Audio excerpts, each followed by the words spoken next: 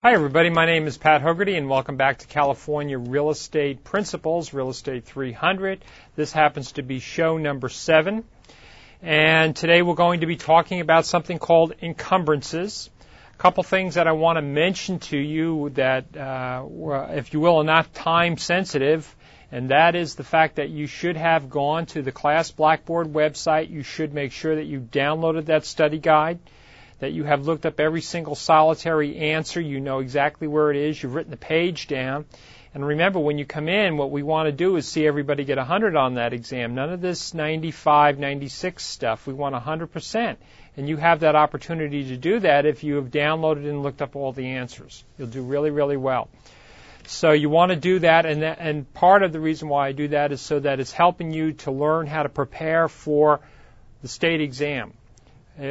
Consistently, I hear students that will come to me and say, well, how do I prepare for the state exam? And it's always the same thing.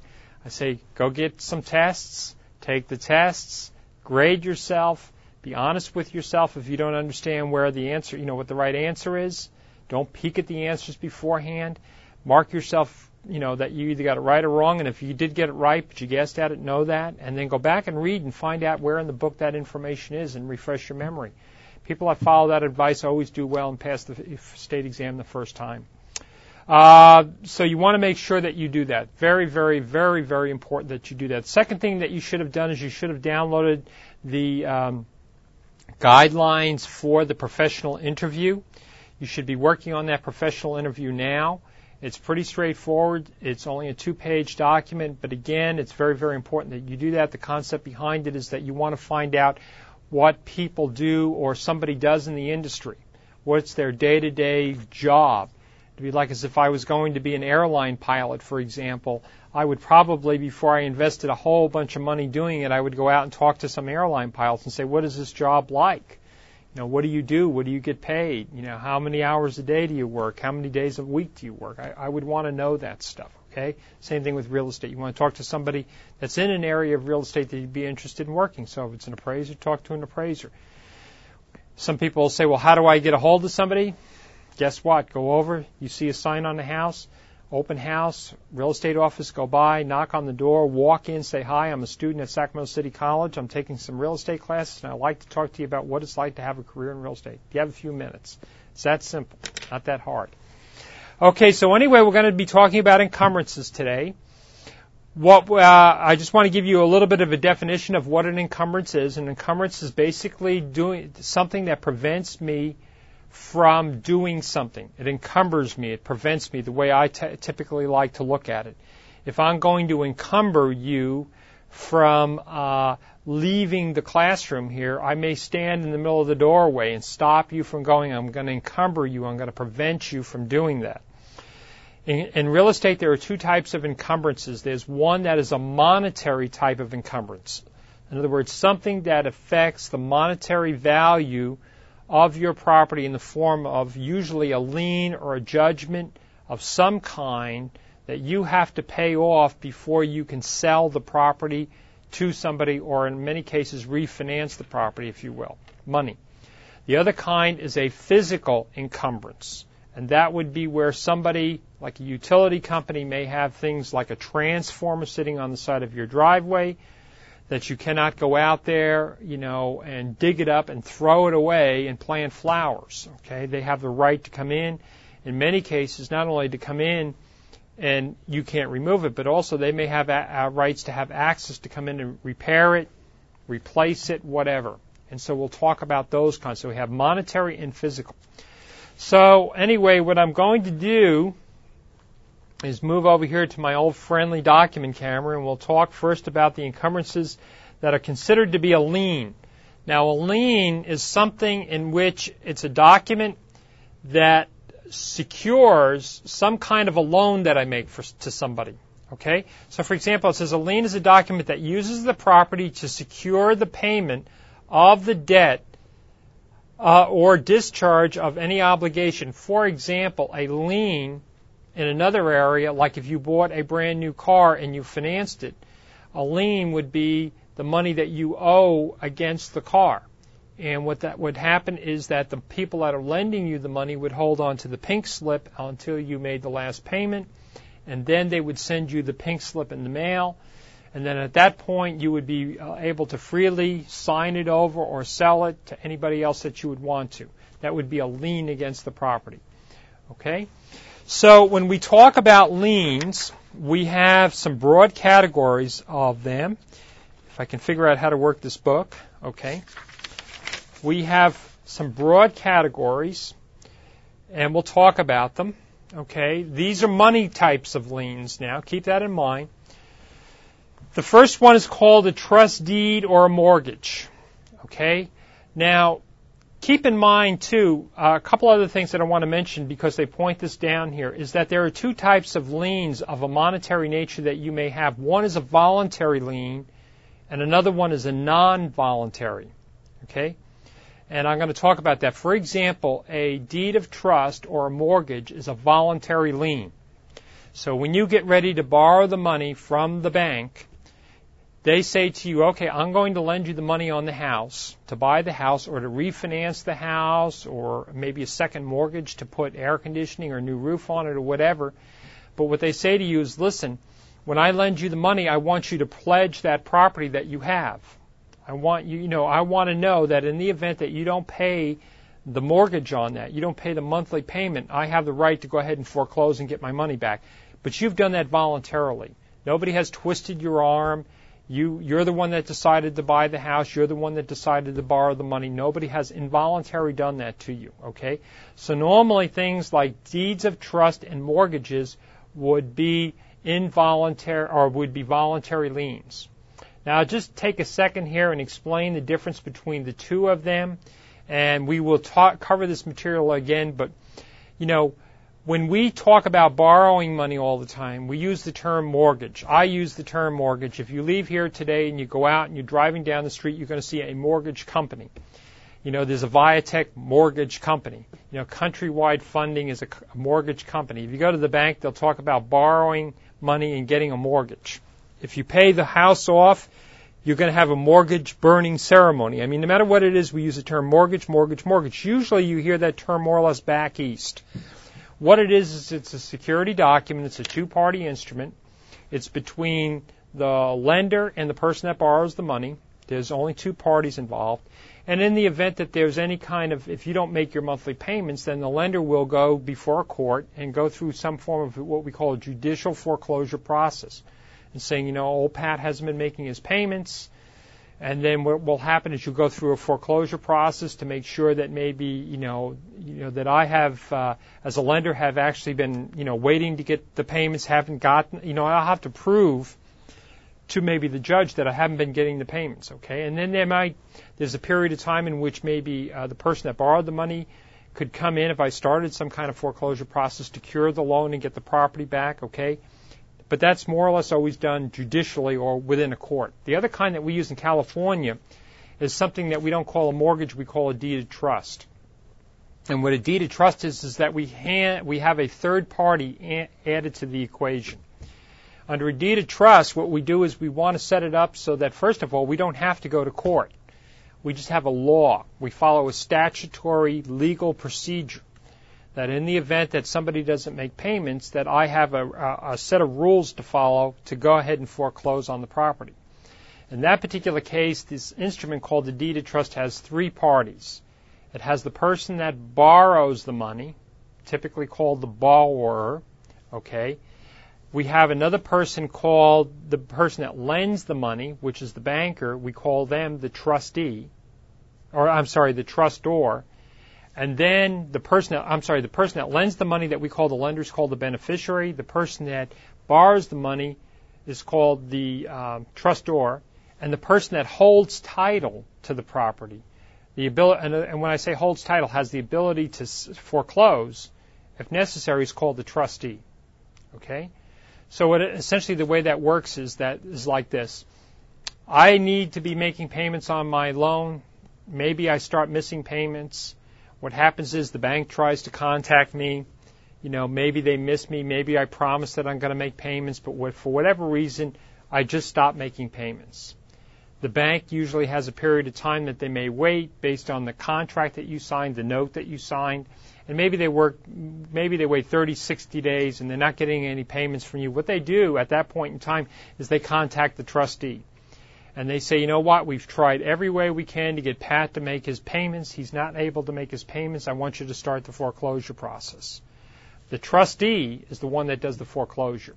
They'll post notices in the newspaper. They'll put postings on the house to say that the house is going to be sold for foreclosure. And then finally, they're actually the ones that will stand on the courthouse steps if necessary and sell the property. Okay, so that's a trustee. They do that. Okay? So anyway, these are voluntary liens that we decide to do. In the case of once the mortgage is paid off, or like in the case of a deed of trust, once that's paid off, the person that has lent you the money normally will provide something called the deed of reconveyance that will be recorded at the county recorder's office that will say, hey, that deed of trust that person had years ago is now paid off and it no longer is valid, not valid, but no longer exists against that property, okay? The second kind of a lien that we may have is something called the mechanics lien. And a mechanics lien is this. When you when you contract with somebody to provide either services for your house, and when I say services, I mean a carpenter, an electrician, somebody running a tractor, a backhoe, a landscaping person, somebody that's drawing a mural on your wall, a painter, a roofer, whatever, providing physical services for you. And if you decide that you're not going to pay them, one of the rights that they have is to file what's called a mechanics lien. And what they basically do is they can go down and file this lien and say, you know what, Pat did not pay me for the new roof that I put on the house. And that lien, at that point, needs to either be paid off, okay, in other words, pay off the lien, or go and have something negotiated to have some kind of satisfaction judgment that you've actually paid that lien off, okay? Or you're not going to be able to probably borrow money against the house, and you're not going to be able to sell the house unless that's taken care of. How do you get in problems with mechanics liens? It's typically, in most circumstances, due to a disagreement between you and the person that provided the services. Usually, in a lot of cases, it can be with the fact that maybe your interpretation of the work that they should do and their interpretation of the work that they should do are two different facts. You may have thought when you were talking about a brand new roof that they were going to go up and completely remove the roof. They were going to put brand new roofing materials on. They were going to replace all the gutters and all the downspouts. Their interpretation of it was, no, we're going to put a new roof on, but if you want the gutters and the downspouts replaced, that's going to cost you extra money. And then you get in a confrontation. And then you finally say to them, I'm not going to pay you. And they say, fine, we'll file a mechanics lien. Okay? And then that ties it up, and you can't, essentially it's hard to find somebody because the mechanics lien is either going to have to be satisfied and paid off, or the lender that's going to lend you money is going to have to agree that, hey, in the event of a foreclosure, the mechanic will get paid before the lender will, and you're not going to find many lenders that are willing to do that. Okay. So anyway, mechanics liens are the second one. The third one is called judgments and attachments.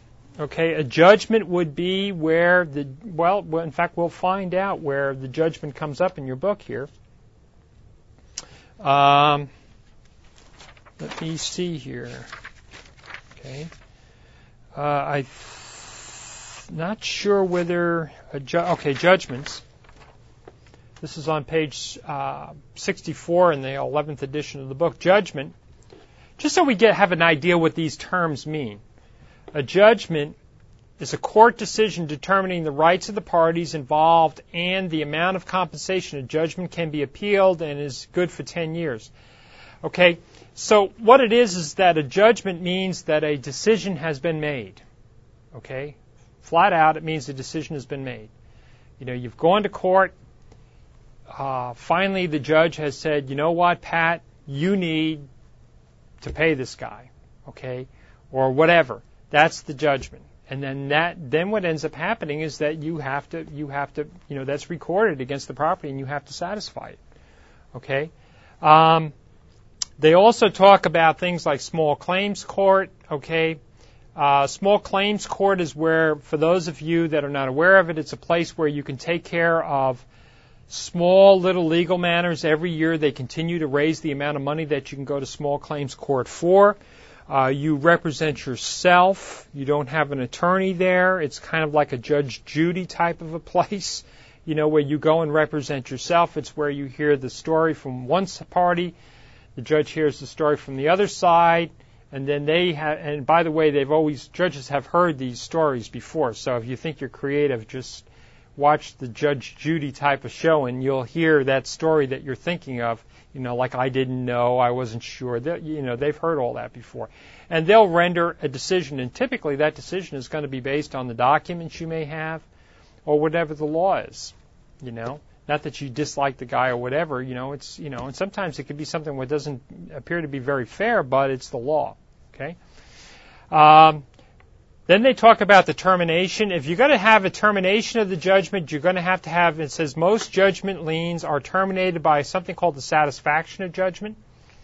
The satisfaction of judgment is a compensation made by the payment of money or the return of property, whatever, okay?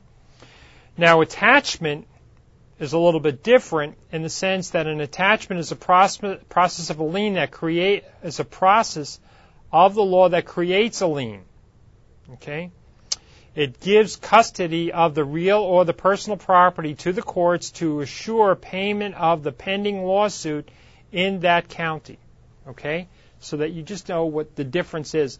Now, why, you as a real estate agent, you may say, well, why would I be concerned about this? Why am I even interested in this? Here's the reason why. I'll give you two different instances. You could basically, when you think about it, if you're a real estate agent, you're earning your commission on the fact that you're helping somebody sell a house or you're helping somebody buy a house. Until you either sell the house or they buy the house and the transaction is completed, you don't get paid. You could be driving them around and showing them a lot of property, and until you finally make that offer and it's accepted and the deal is done, you don't get paid. So here's what happens. You may go out and visit with somebody. You may list their house for sale. They're going to fill out all the paperwork, and they're going to say, hey, I have no problems. There's no liens or judgments. I just have one loan against the house or whatever. And then what will happen is you may go along, and then finally you put it in the multiple listing system, and a lot of people take a look at it, and finally you receive a purchase offer. Somebody comes along, Jim Smith comes along and says, you know what, I want to buy the house. And then you'll have like an offer, counter offer, and finally you decide, okay, I'm going to accept that offer and go forward. I'm going to let them buy the house.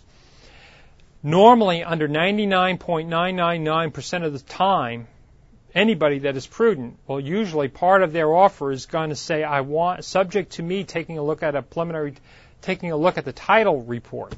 I want to see if there's anything recorded against this. When that title report comes out from the title company, it's going to have things like the person who owns the property. So now we for sure know who's on the deed. It's going to have the legal description of the property.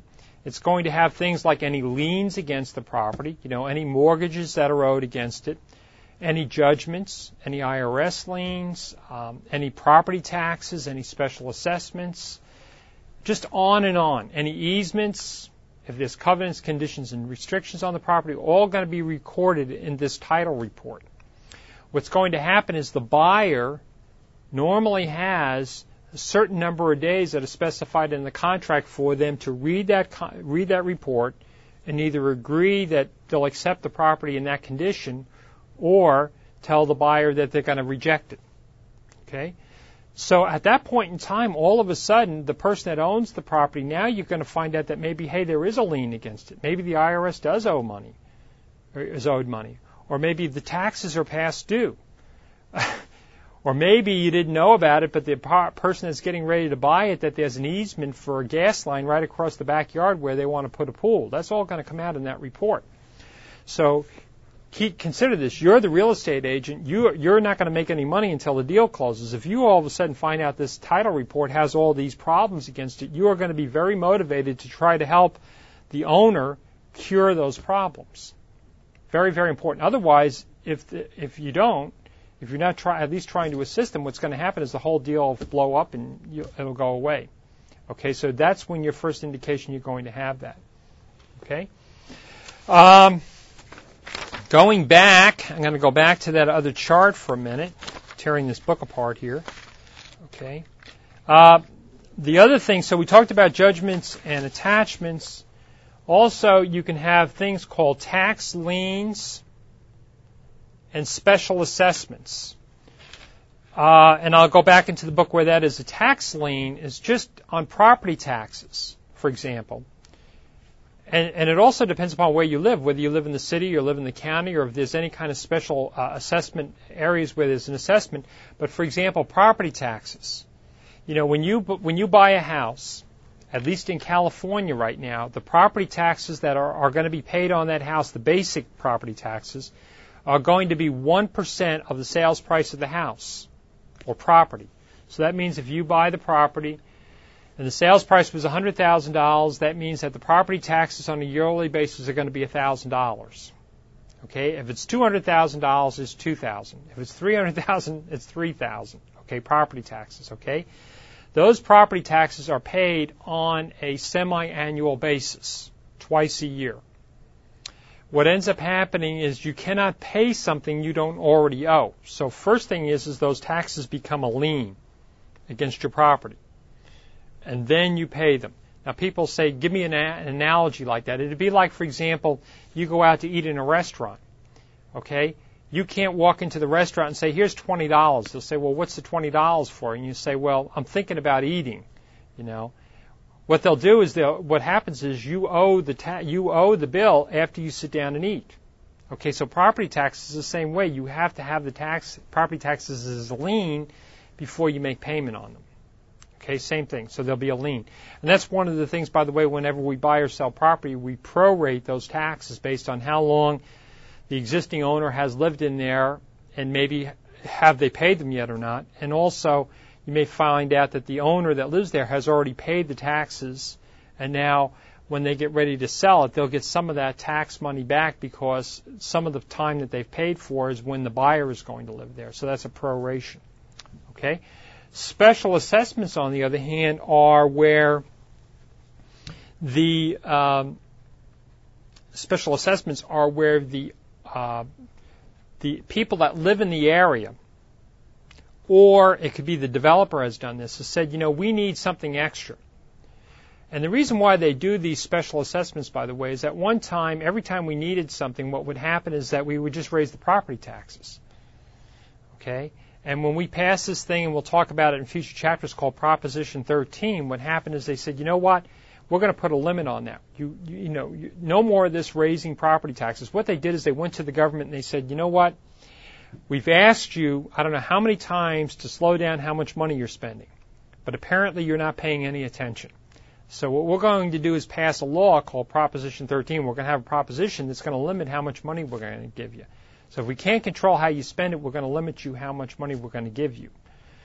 And that sounds really good, but what ends up happening is the fact that if you have a special need in your community for some other additional thing, the money is not there in the property taxes to pay for it. As an example, street lighting. You may find out that you need street lighting in your area. Well, you go down to the county and say, excuse me, it's dark out there, I want to have street lighting. And they'll say, that's nice, we'd love to do it, but we don't have the money. So what you do is say, can we form a district to help pay for that? That would be a special assessment that may be unique to your area. So you're going to pay your property taxes, plus you'll pay some kind of a special assessment on top of that for whatever. It could be for street lights, it could be for some other kind of thing, maybe a park, maybe a fire department, maybe a school district, some other additional thing that you want. It's a special assessment you're going to pay. We'll talk more about that. Okay, so I'm looking back through here. Okay, one of the things, going back to the mechanics lien for a minute, is I just want to make you aware of the fact that the mechanics liens are very, very tough. Their job is to really protect people that are working with their hands or people that are supplying materials to your site. So, for example, if you go down and get some materials from someplace like Home Depot or Lowe's, or let's just say a building supply company, and you're going to build a fence, and you get these materials and they're delivered to your site, and you decide you're not going to pay the bill, then a mechanic's lien could be filed for the fact of against the materials. In other words, they say we delivered $1,000 worth of fencing materials to you, and you did not pay the bill, so the only way we can get the bill because they're used on that property is to file a mechanic's lien. Okay, which again will tie your property up until you satisfy whatever that lien happens to be, either by paying it or negotiating it or getting it removed because it's a misunderstanding or whatever. Okay, but it's very, very tough, and it's something that you really want to be aware of. Okay, so I think that's pretty much it for mechanics liens. There is one thing that you will notice sometimes, and I'll just kind of throw this in, is that you may have an owner of property under mechanics liens that will file something called a notice of non-responsibility. And let me read what this says here. It says, and this sounds kind of crazy when you first read it, it says an owner may file a notice of non-responsibility within 10 days of discovering that an unauthorized person is performing construction service on his or her property. Okay? A recorded and verified notice of non-responsibility is posted on the property stating that the owner is not responsible for work being done. Okay? Bear with me. This action releases the owner from liability caused by the unauthorized activity and prevents suppliers from filing a valid mechanics lien if the tenant is installing carpet in your apartment without your authorization. Filing a notice of non-responsibility with the county recorder's office would protect your rights against the carpet supplier. Another thing that you're going to notice along with this is that you may go out to a shopping center and notice that somebody that is going to be putting in like a new donut shop, coffee shop, hardware store, or whatever, when they rent that place, they just are renting a shell. And when they start putting in, one of the first things after they, have signed the lease is they're going to be putting shelving in. Maybe they may be breaking up the floor if it's a restaurant, putting in, water lines for sinks or electricity for the walk-in boxes or something like that. What happens is you'll look at that place and you'll notice that there'll be a sign posted right at the entrance to the door, and it'll say this is a notice of non-responsibility. It's posted there because what happens is that the landlord wants to make everybody aware of the fact that he or she is not responsible for the work that's going on in that premises. It's actually the work is being contracted by the person that's leasing the property. Okay? So the tenant is the one that is asking for the work to be done. And the landlord wants to make it clear to every contractor that walks in that door that, by the way, the contract you have is between you and the tenant, not between you and me. So don't go think that this is me, this is you and the tenant. You need to make that clear.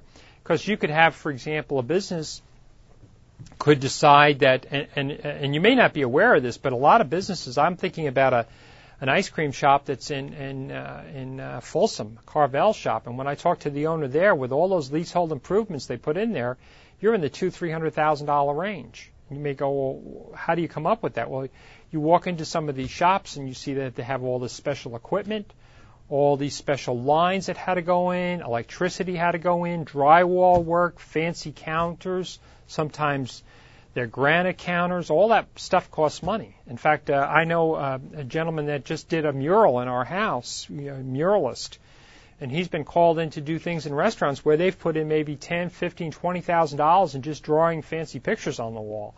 So these people put a lot of money into their businesses, and the purpose of that notice is to let whoever walks in that door know that, listen, this is the tenant having this work done, not the landlord. Okay, very, very important. Don't bug me. Don't harm me with this thing, okay?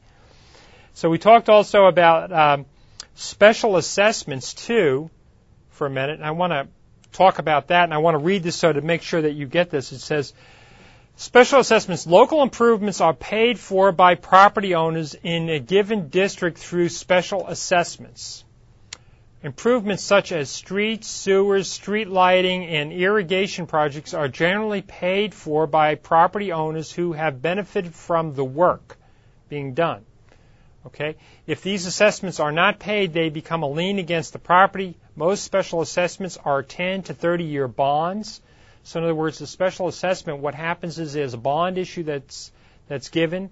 The money has gone out. It's raised, from investors in the bond market. The money comes in, the construction project, whatever it is, like the street lights are done, and then each property owner pays some proportion back in the form of interest payments and interest in principal until the bonds are paid off. Okay? Most people don't realize that any project that's built, even if you're building a bridge, you have something called bonds that raise the money. Now, what happens is when we have bridges, the reason why we have toll booths, so the way they start out is they're collecting money to pay for the bonds is why they're doing it, okay? In this case, if it's something to do with the property, they're collecting money from the property owners to make payments on the bonds. This allows the property owner a reasonable amount of time to pay them off, okay, so it's not immediate. The property can be transferred without the assessment being paid. Okay, meaning the new person buying the property is going to assume that payment. Okay, it is best that the buyer and the seller agrees with the buyer will assume the assessment. Okay, and they go in here and they say, for example, developers. I'll give you an example here. Developers finance roads, schools, and other off-site improvements with something called Mello-Roos bonds. Which become a special tax levied against homeowners. Sellers must disclose if their property is subject to Mello-Roos. Now, let me tell you what that is. You'll go up into certain areas, especially new development areas, where the developer needs to put these infrastructure things in place, but there's no county funds to be able to do it. So what they do is they float an issue. They float a bond issue, and then the homeowners pay these things called Mello-Roos. Like, for example, in my home, besides my principal, interest, taxes, and insurance, the normal stuff, and homeowners dues, I also pay Mello-Roos, okay, to the tune of, I think it's $375 a month. I make those payments on special things that are within that community, okay? And you will find properties that are listed for sale that will say the big benefit about this property is it has no Mello-Roos. And you may say, well, how does that happen? Well, usually you'll see that if you have, in some cases, a brand new neighborhood where the streets are brand new, the curbs are brand new, everything is brand new. It never existed before. That usually has some form of Mello-Roos because they needed the money to put that in. Conversely, if you go in and buy a lot in a well-developed neighborhood that's been there forever, for years and years and years, okay, what will happen is the streets have been put in, the curbs, the gutters, they've been there for years, and because there's no need for that special bond assessment. Okay, so you'll see that. And what it is as a real estate agent, you need to make sure that if the property has this Mello-Roos, that it's disclosed to the buyer, and they're aware of that, and that they have to make payments. Okay. We talked about judgments. We talked about small claims court and termination of liens. Okay, next thing that they talk about in here that's of a monetary nature is something called lis pendens. Okay? And this is something, again, that you may not have heard of, so I'm going to kind of read a little bit of this and point out what it is.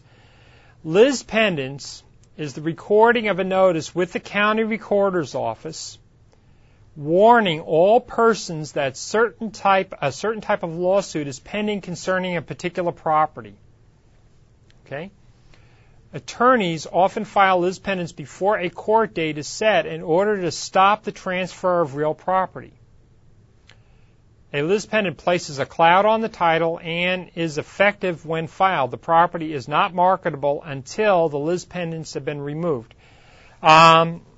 And I'll read this little green part down here. It says, lis pendens is a notice of a pending lawsuit that may affect the cloud, the title of the real property based upon a lawsuit outcome.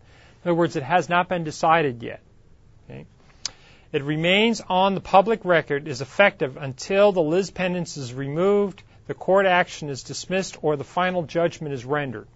So in other words, it's a way that, let's say, for example, the suit is going to be over the fact of something dealing with the property.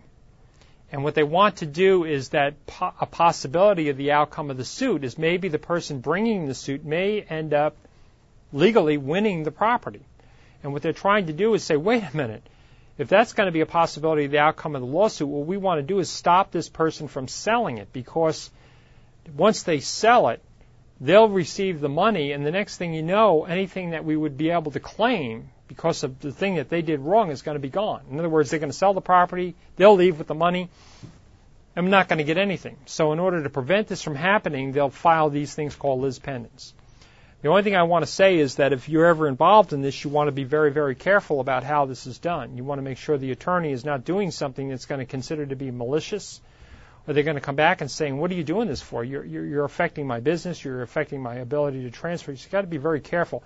But just so you know that this exists, where would you find out about it if you weren't told ahead of time? It would be in the title report. Because the title report is going to pull up everything that is recorded in the county. It's going to disclose everything to you. Okay, everything will be, anything that has been recorded is going to show up in that title report. Go ahead and hit the button. Hit the button. We have a question. Hit the button and hold it. We have a question from the gentleman on the right side. Would special assessments show up on that title search also? Yeah, his question is, would special assessments show up on the title search? You can let the button go now. Yes, that would. Yeah. The whole point is that initial report is what you're really doing with the title company is this. You're you're asking them to insure the title. The first thing that they're going to do is they're going to send, it used to be in the old days that they would have people at the courthouse. Later on, we had a thing called the title plant where we have a complete duplication of what's at the recorder's office.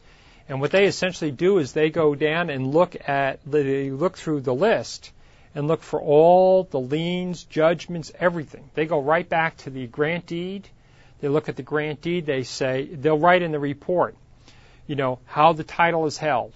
Is it husband and wife, joint tenants right of survival? What is it? They'll have a legal description. They'll have listed in there the status of the property taxes. They'll have any mortgages or what we call deeds of trust. They'll have any easements. So, for example, if PG&E has an easement on there to put a transformer in your property, that'll be recorded. If SMUD has some kind of an easement, if they happen to be the utility company you're using, they'll do it. You could have where maybe SMUD has a transformer easement and PG&E has a gas line easement. And you may find out that somebody like a telephone company has another easement to bring a telephone line on your property. In fact, in some cases, some of those easements are there because you're not only supporting yourself, but you're supporting people in the community. Okay, that's why those transformers, I say transformers because what I visualize in my mind is driving down the street and seeing these things look like green boxes sitting on the side of the driveway or up front, and they're transformers. Or you have this little not cone-shaped thing, but this little bullet-shaped thing sticking out of the ground, and it might be something like a TV service or a cable service. All those things are listed because you want to know, what is that thing over there? You know what I mean? If there's any rights of way, which we haven't talked about yet, physical things, in other words, where somebody has the right to cross your property to get to their property, and it's been recorded, it's going to be at the county recorder's office. And it's so important that you read that document. You absolutely read that document. Make sure you understand everything. Your client understands everything. And what you're trying to do is you don't want to get to the end of the transaction, all of a sudden find the whole thing blows up in your face because there was some kind of a judgment or a lien or something against there, and all of a sudden the client doesn't know about it. You want to make sure that you clearly understand it. That's one of the things you want to have on your checklist if you're working with them. You want to see that right away. In fact, a lot of times title companies, that's one of the first things. As soon as you open up an escrow, first thing they do, they call the title officer, they open up the title order, and they take pride on the fact that they get that title report out usually in the first 24 to 48 hours because it's that critical. Because if it's not, if there's something wrong with that property, you want to know about it now. Also, there can be things that are wrong with the property the clients don't know about. Let me give you an example. A couple years ago, I had one of my rental properties. I wanted to refinance it. Okay, I had a first mortgage on it, a normal first mortgage, first loan, deed of trust, whatever you want to call it, and I had an equity line of credit. And I use that equity line. What an equity line of credit is what you do is you don't actually borrow the money, but you have a deed of trust recorded that gives you the authorization to borrow money. You see that when you go to the bank. They'll say get an equity line of credit. It means you can go down and, you establish a line of credit, say for $50,000. People use these a lot when they're doing construction on a house, like improvements. And so, or they're going to use it for something else. They may use it for 3 or 4 different things. So what they'll do is they'll say, I don't need the money right now. What I'm going to do is I'm going to borrow the money, as I need it. And usually the bank will give you a check specifically for that line of credit or a debit card that you can go stick in the ATM. But still there's a deed of trust recorded that you can have that amount of money against your property. Well, I had this, used it, paid off whatever it was, didn't even think about it. Didn't even think about it. And the bank doesn't call you up. It doesn't say, oh, by the way, we've been noticing that you haven't been using this line of credit. Because they expect that, hey, you may have this line of credit and use it this year, and then maybe not use it for a couple of years and then use it again. So there's no reason why they want to clear it. So in the meantime, because you haven't been making payments or I wasn't making payments, I didn't think anything about it. So when I got ready to refinance the house, sat down with the guy, the loan officer, sat down with him, filled out all the appropriate paperwork. Do you have any loans against the property? No, just first deed of trust, that's it. And all of a sudden I get a phone call from him, and I knew as soon as I got the phone call, I thought to myself, I'll bet you it's that line of credit. And what it was is I just, had completely forgot about it. So all it was a matter of doing was just doing what we call a deed of reconveyance to pay it off. The other reason why those lines of credit stick out there for a long period of time is because when you get them, typically what happens is that they'll say, no appraisal fee, no loan fees, no this fee, no that fee, whatever. And usually the reason why is they figure you're going to have this line of credit for a fairly long period of time, and they'll earn those money back in the form of interest that they'll charge you. Well, what will end up happening is if you borrow that money and normally pay it off in 6 months, by selling the property, usually you're going to pay some kind of a penalty. You may pay so many months interest because you've paid it off earlier. So what will end up happening is those loans or those lines of credit will stay on houses because people say, yeah, I paid it off, but you know what? If I tell the bank to clear it, then I'm going to have to pay a penalty. Okay? So I could borrow money, use the money, make payments on it, pay it off, but as long as I don't clear it, I don't have to pay the penalty. And usually those penalties are usually like they don't kick in. They'll kick in any time prior to, say, 3 years. So if you pay it off, you may pay, for example, let's say 5 months interest if you pay it off within 6 months. If you pay it off within a year, it might be 4 months. So there'll be some number that you'll have. And as you get closer to 3 years, what will end up happening at the end of 3 years, normally there's no penalty at all because the bank feels or has established something they've gotten their money back. Okay? So that's why those things end up hanging around for a long period of time. And they'll just show up, and you won't know about it, or you'll find out that maybe you had a mechanic's lien. Somebody got angry with you because you didn't pay and you finally settled it. You paid the guy off, and you never realized the fact that the guy never cleared that lien off the property. Now you got to go trace the guy down and find it. Those kinds of things happen.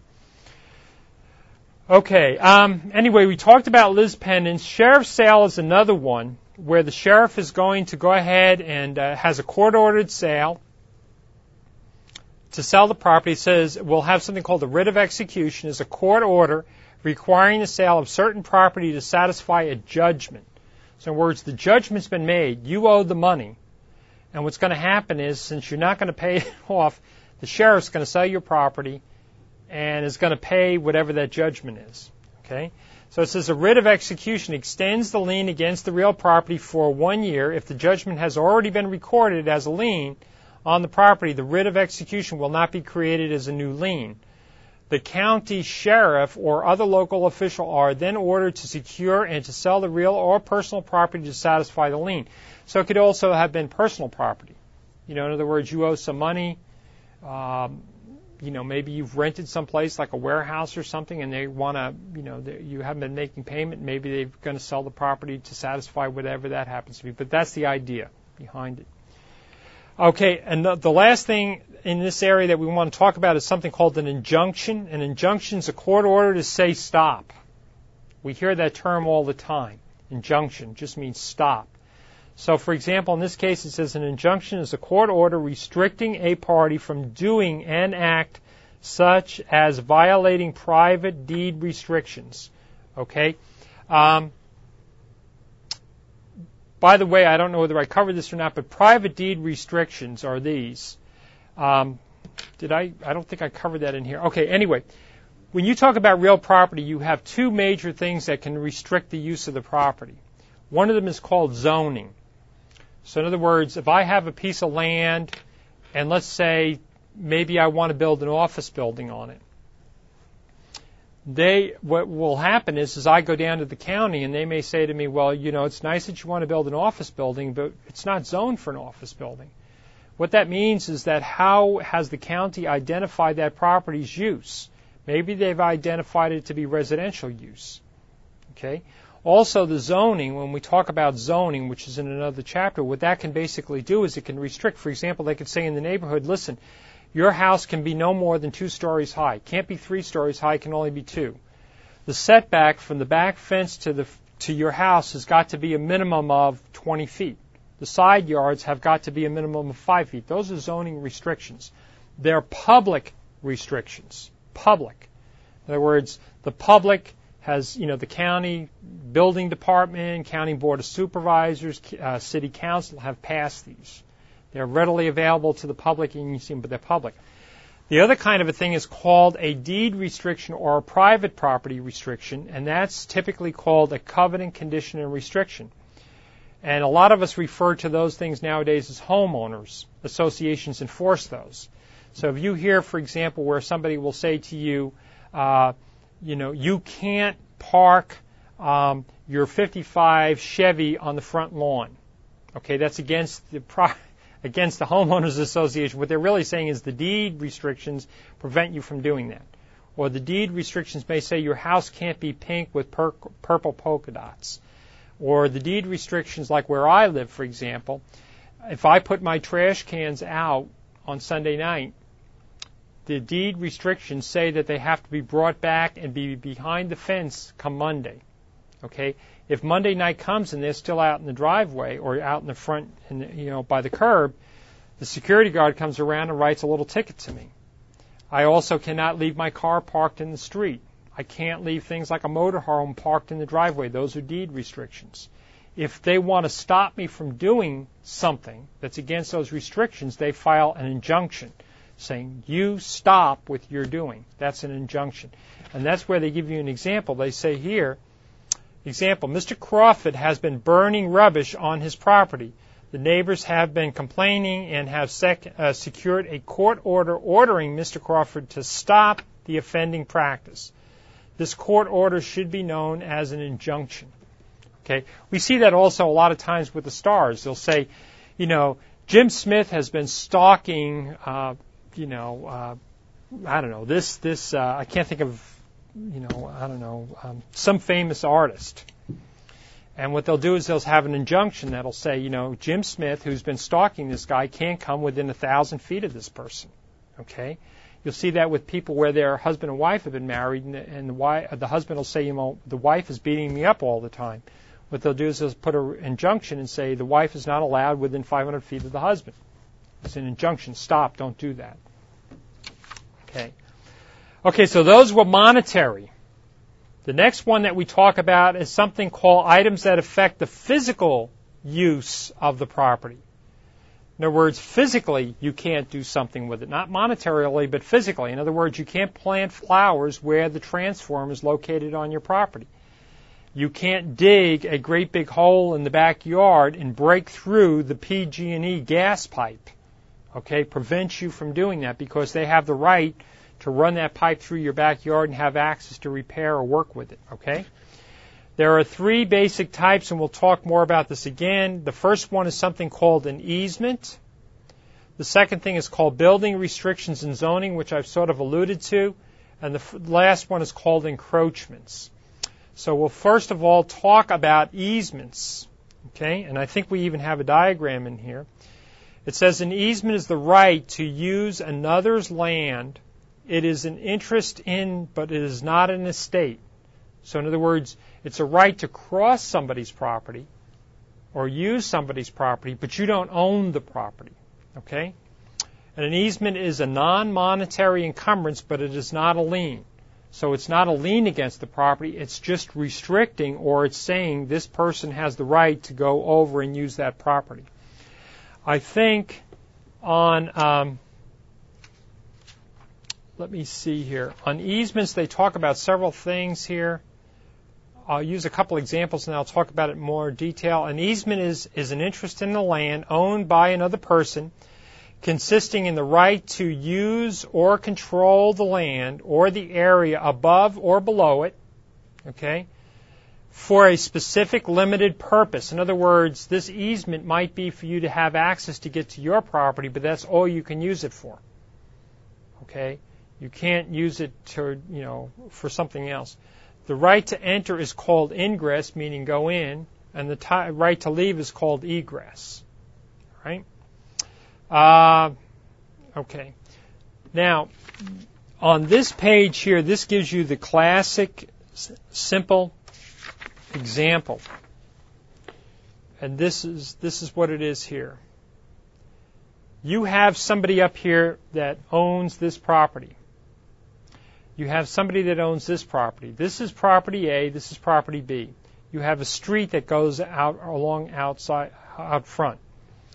This person here that owns this property actually owns from here all the way to here to here to here. They own all that. That's their property. If you look at their legal description and say it was a meets and bounds, it would specifically outline that's the area that I own. But what happens is in this case here, there's something called the driveway easement, which allows the person that lives back here to go from the street over this person's land to get to their house in the back. Okay? Now, remember that easements are created for specific purposes, and for specific uses. So in this case, the only purpose of that easement would be to go from the street to your house and come back. Okay? Not to, for example, and the intended use would be that it would be for you to use it normally. In other words, come home, pull into the house, go into the garage, come back out and go to work. Maybe occasionally go out and do shopping, normal stuff. If you all of a sudden, if you're in the back and you decide that you're going to go into business of auto repair and you start having customers going back and forth across that other guy's property, that's not what the intended use is. He or she can turn around and say, wait a minute. When I first moved in here, my understanding of that easement was for you to go to and from to get to your house, not to have these 40 or 50 people transferring or going back and forth and making all this noise over the property. You can't do that. Okay? Also remember it's for a specific purpose. So this person right here can have the right to go back and forth, but they also at the same time, they cannot come out here and say, well, you know what, since I can go back and forth and I'm not driving anymore, so instead of driving, I want to use that for a garden. No, you can't do that. Purpose was for you to use it for a driveway, not for some other use. It's for a specific use. Now, a couple terms here so you're aware of it. The person that's back here, that is the tenant that is using this, is called the dominant tenement. That's the correct term, dominant tenement. Okay? The person that is up front is called the servient tenement. Think of this is the waiter who is servicing the person in the back. Okay? I don't know any other way of explaining it except for the fact that it's servicing the person in the back. Okay? They give you an example here, and I'm not sure whether this hits home here, but it says, example, Abel has leased Blackacre for 10-year term. Baker owned, wait a minute. That's too complicated. Okay. The whole idea here is the fact that these are, this guy here is allowing this guy to go back and forth across his property. Okay, that's basically it. Now, one thing that can happen is that this relationship between the two of them can be terminated. Okay, and there are several different ways that it can be terminated. The first one, which is a glaring example, is that if property A, the guy in A, buys property B, okay, he no longer has that easement. And you may say, what? What's going on here? Well, now that property owner A owns property B, he no longer has to ask anybody's permission to get to his house. So by that very nature, that easement is what? It's gone. It disappears. There's no need for that because what have we done? We've merged the title. Now that same person owns both properties, so he doesn't have to say, well, wait a minute, can I go across the front yard? No, you can't. There's none of that that's going on. I mean, basically what's happening is you don't need the person's permission anymore because you're the sole owner. So that's one way that we eliminate that easement by doing that. Now, after I buy that property, or maybe I acquire that property, what I may do in that case is that if I want to, say, for example, end up selling it, I may actually come back in here and maybe have a surveyor come in here and actually change and pay them, change the legal description, and maybe if the property is large enough, and the access is changed, I may actually put, when I sell it not only this, but sell it this as one piece of property, which now gives that person access. Okay? So that could be one thing that would happen. Last thing over here I want to mention to you is that how do you create an easement? Okay? An easement can be created in several different ways. One is by express. In other words, grant. You do it in writing. In other words, now the difference between express and implied is this. Express means that I sit down and I literally write it out. I say, you, Jim Smith, hereby have the right to go across my property. I do it in writing. Implied means by the actions that we take. Okay? It's not in writing. Okay? Number two is an implied easement. An implied means that, again, we don't have it in writing, but by the very nature that, hey, I couldn't get to my property in the back unless I went across your property.